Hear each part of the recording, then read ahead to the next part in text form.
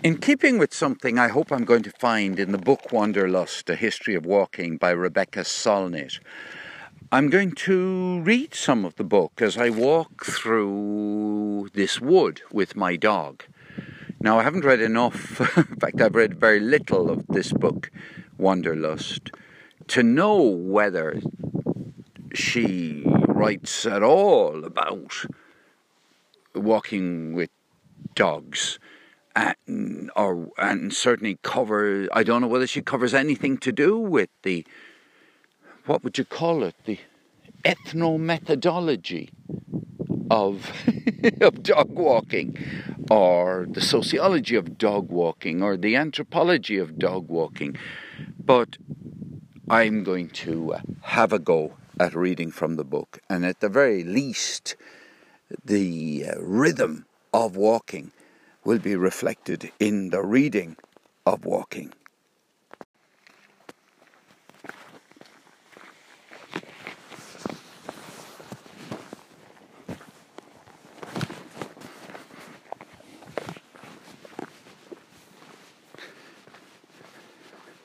Wanderlust, A History of Walking. Read as I'm walking along in Moonbawn Wood.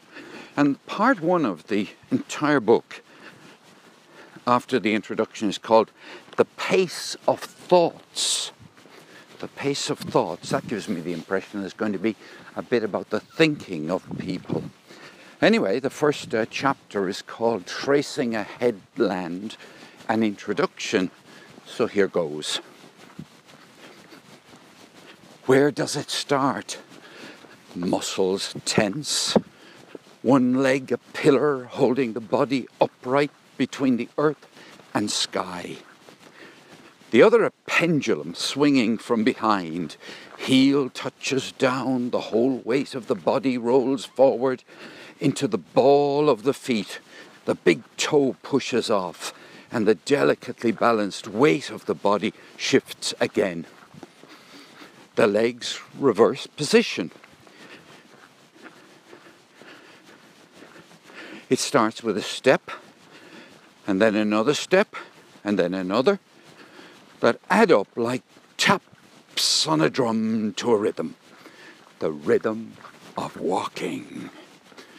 The most obvious and the most obscure thing in the world, this walking that wanders so readily into religion, philosophy, landscape, urban policy, anatomy, allegory, and heartbreak. Wow. This book doesn't pull its punches, does it? The history of walking is an unwritten... Here, Louis, we go this way. Secret history, whose fragments can be found in 1,000 unempathic passages in books, as well as in songs, streets, and almost everyone's adventures. The bodily history of walking is that of bipedal evolution and human anatomy. Most of the time walking is merely practical. Is this a practical walk? Yes, it's got a practical element. The dog needs exercise. It also has a practical element, is that, would you call it practical? My knees are not good and this will help my knees. Anyway, let's read on. The unconsidered locomotive means between two sites. Okay. To make walking into an investigation, a ritual, a meditation, is a special subset of walking. Physiologically, like, and philosophically, unlike the way a mail carrier brings the mail and the office worker reaches the train.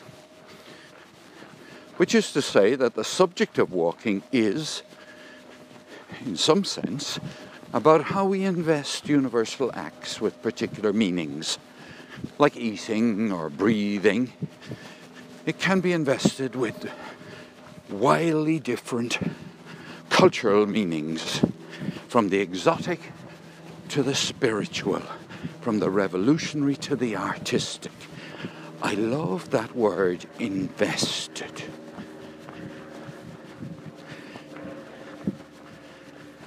Meaning being invested.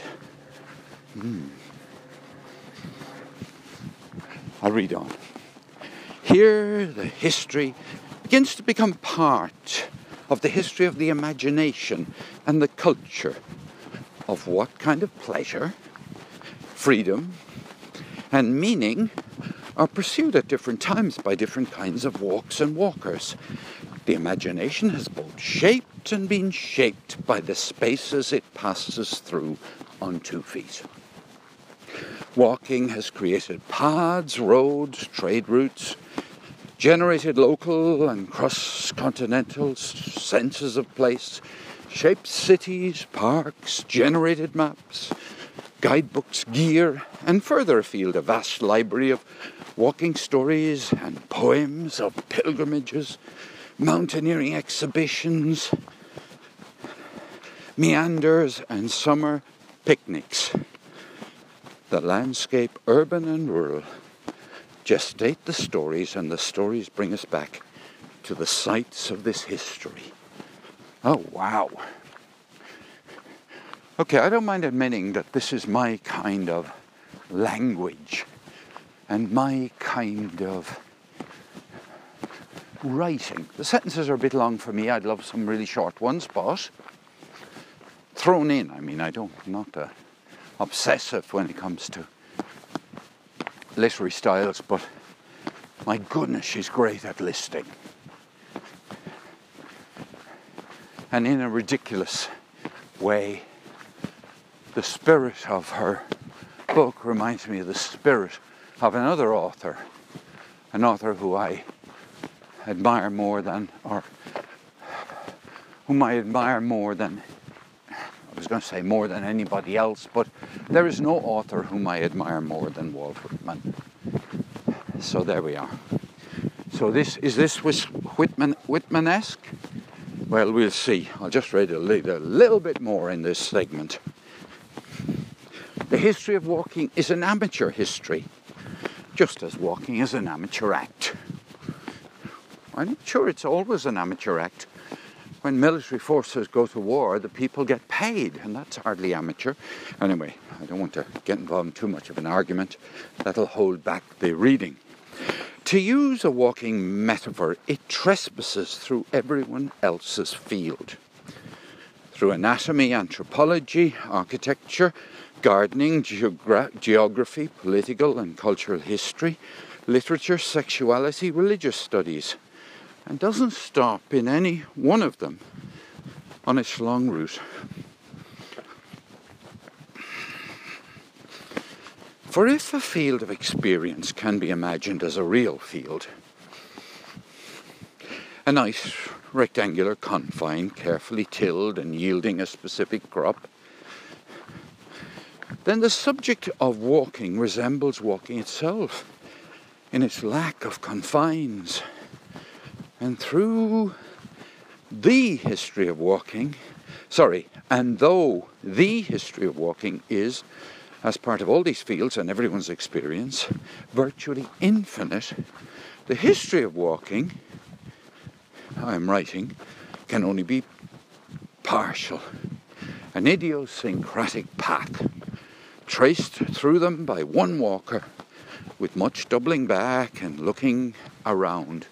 Yeah, that's what I'm doing, doubling back with my interruptions.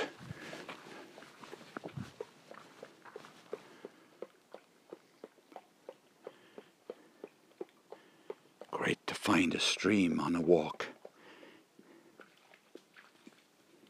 In what follows, I have tried to trace the paths that brought most of us in my country, the United States, into the present moment. A history compounded largely of European sources, infected and subverted by the vastly different scale of American space. The centuries of adaptation and mutation here, and by the other traditions that have recently met up with those paths, notably Asian traditions. The history of walking is everyone's history, and any written version can only hope to indicate some of the more well-trodden paths in the author's vicinity, which is to say, the paths I trace are not the only paths. Close the book and walk on. There's more to this reading of a book about walking than I imagined at the beginning, or than I envisaged. Which is a better word? Imagined or envisaged? Well, they're both good words. Envisaged, imagines. It's both 3 syllables. Thought would be the other one. More than I thought at the beginning. Maybe that's a better word for what I'm doing, thinking as I walk. I haven't yet started to really imagine myself in the ranks of Napoleon's army marching on Moscow, or in the ranks of the 50-kilometer walker from Azerbaijan who stumbled in second last place in the last Olympics.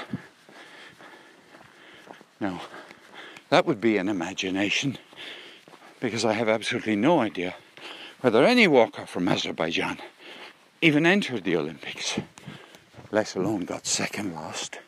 And I have absolutely no idea who got last. So there.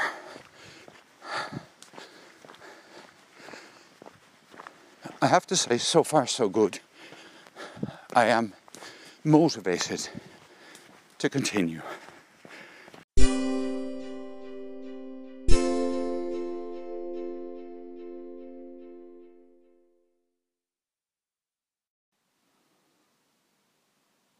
One of the most popular forms of walking that I know of is walking around the kitchen, doing various things. So, continuing Wanderlust, a history of walking, I'm going to walk around the kitchen reading the book, picking up from the last sentence, which is the history of walking is everyone's history, and any written version can only hope to indicate some of the more well-trodden paths in the author's vicinity, which is to say, the paths I trace are not the only paths. I sat down one spring day to write about walking, and stood up again because a desk is no place to think on the large scale. In a headland just north of the Golden Gate Bridge, studded with abandoned military fortifications, I went out walking up a valley and along a ridge line, then down to the Pacific. Spring had come after an unusually wet winter, and the hills had turned that riotous, exuberant green I forget and rediscover every year. Through the new growth poked grass from the year before, bleached from summer gold to an ashen grey by the rain, part of the subtler palette of the rest of the year. Henry David Thoreau, who walked more vigorously than me on the other side of the continent, wrote of the local, "An absolutely new prospect is a great happiness, and I can still get this any afternoon. 2 or 3 hours walking will carry me to as strange a country as I expect ever to see. A single farmhouse, which I had not seen before, is sometimes as good as the dominions of the king of Dahomey. There is, in fact, a sort of harmony discoverable between the capabilities of the landscape within a circle of 10 miles radius, or the limits of an afternoon walk, and the 70 of human life. It will never become quite familiar to you." End quote. These linked paths and roads form a circuit of about 6 miles that I began hiking 10 years ago to walk off my angst during a difficult year. I kept coming back to this route for respite from my work, and for my work too, because thinking is generally thought of as doing nothing in a production-oriented culture, and doing nothing is hard to do. It's best done by disguising it as something else, and the something closest to doing nothing is walking. And the something closest to doing nothing is walking. I love that.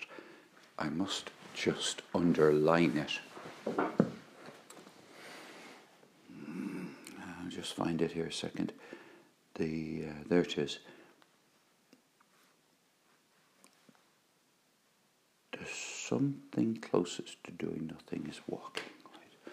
And in my style, I give 3 ticks in the margins of the book to that. Walking itself is the intentional act closest to the unwilled rhythms of the body, to breathing and the beating of the heart. It strikes a delicate balance between working and idling, being and doing. It is a bodily labour that produces nothing but thoughts, experiences, arrivals. After all those years of walking to work out other things, it made sense to come back to walk close to home in Thoreau's sense, and to think about walking. Walking, ideally, is a state in which the mind and body and the world are aligned, as though they were 3 characters finally in conversation together, 3 notes suddenly making a chord. Walking allows us to be in our bodies and in the world without being made busy by them.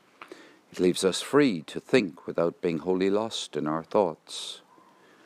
I wasn't sure whether I was too soon or too late for the purple lupin that can be so spectacular in these headlands, but milkmaids were growing on the shady side of the road on the way to the trail, and they recalled the hillsides of my childhood, that first bloomed every year with an extravagance of these white flowers.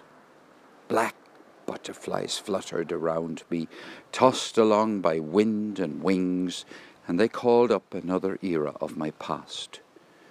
Moving on foot seems to make it easier to move in time.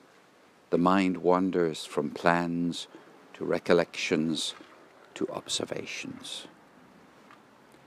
The mind wanders from plans to recollections to observations. The rhythm of walking generates a kind of rhythm of thinking. And the passage through a landscape echoes or stimulates the passage through a series of thoughts. This creates an odd consonance between internal and external passage, one that suggests that the mind is also a landscape of sorts, and that walking is one way to traverse it. A new thought often seems like a feature of the landscape that was there all along, as though thinking were travelling rather than making. And so one aspect of the history of walking is the history of thinking made concrete. And so one aspect of the history of walking is the history of thinking made concrete. For the motions of the mind cannot be traced, but those of the feet can. Oh God! For the motions of the mind cannot be traced, but those of the feet can. I'm sure in listening to this, you can make up your own mind which bits, of course, that you fancy, but I might as well be open about the bits that absolutely blow me away. Walking can also be imagined as a visual activity. Every walk a tour, leisurely enough both to see and to think over the sights, to assimilate the new into the known. Perhaps this is where walking's peculiar utility for thinkers comes from. The surprises, liberations, and clarifications of travel can sometimes be garnered by going around the block as well as going around the world. And walking travels both near and far, or perhaps walking should be called movement, not travel. For one can walk in circles or travel around the world immobilized on a seat, and a certain kind of wanderlust can only be assuaged by the acts of the body itself in motion, not the motion of the car, boat, or plane.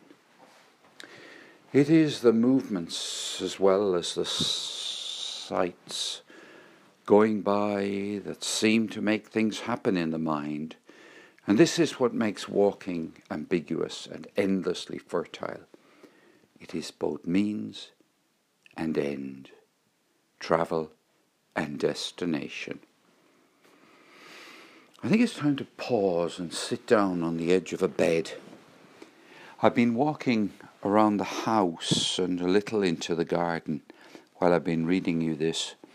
But inside the house, the light has varied between strong light in the kitchen and parts of the kitchen and very, very dim lights in other part of the house, which has made reading a little bit less fluent than it might otherwise have been. But let's pause there. And I read back, for the motions of the mind cannot be traced, but those of the feet can. And again,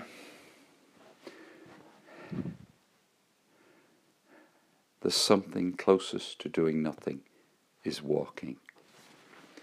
Right, so there's plenty more in this first chapter. There's plenty more. And I am indeed motivated to read on. I often skim books and just read the beginning and the end. I'm not predicting what I'm going to do here. What I'm going to do is to mark that on the 16th of July 2018, I read this to here in the book.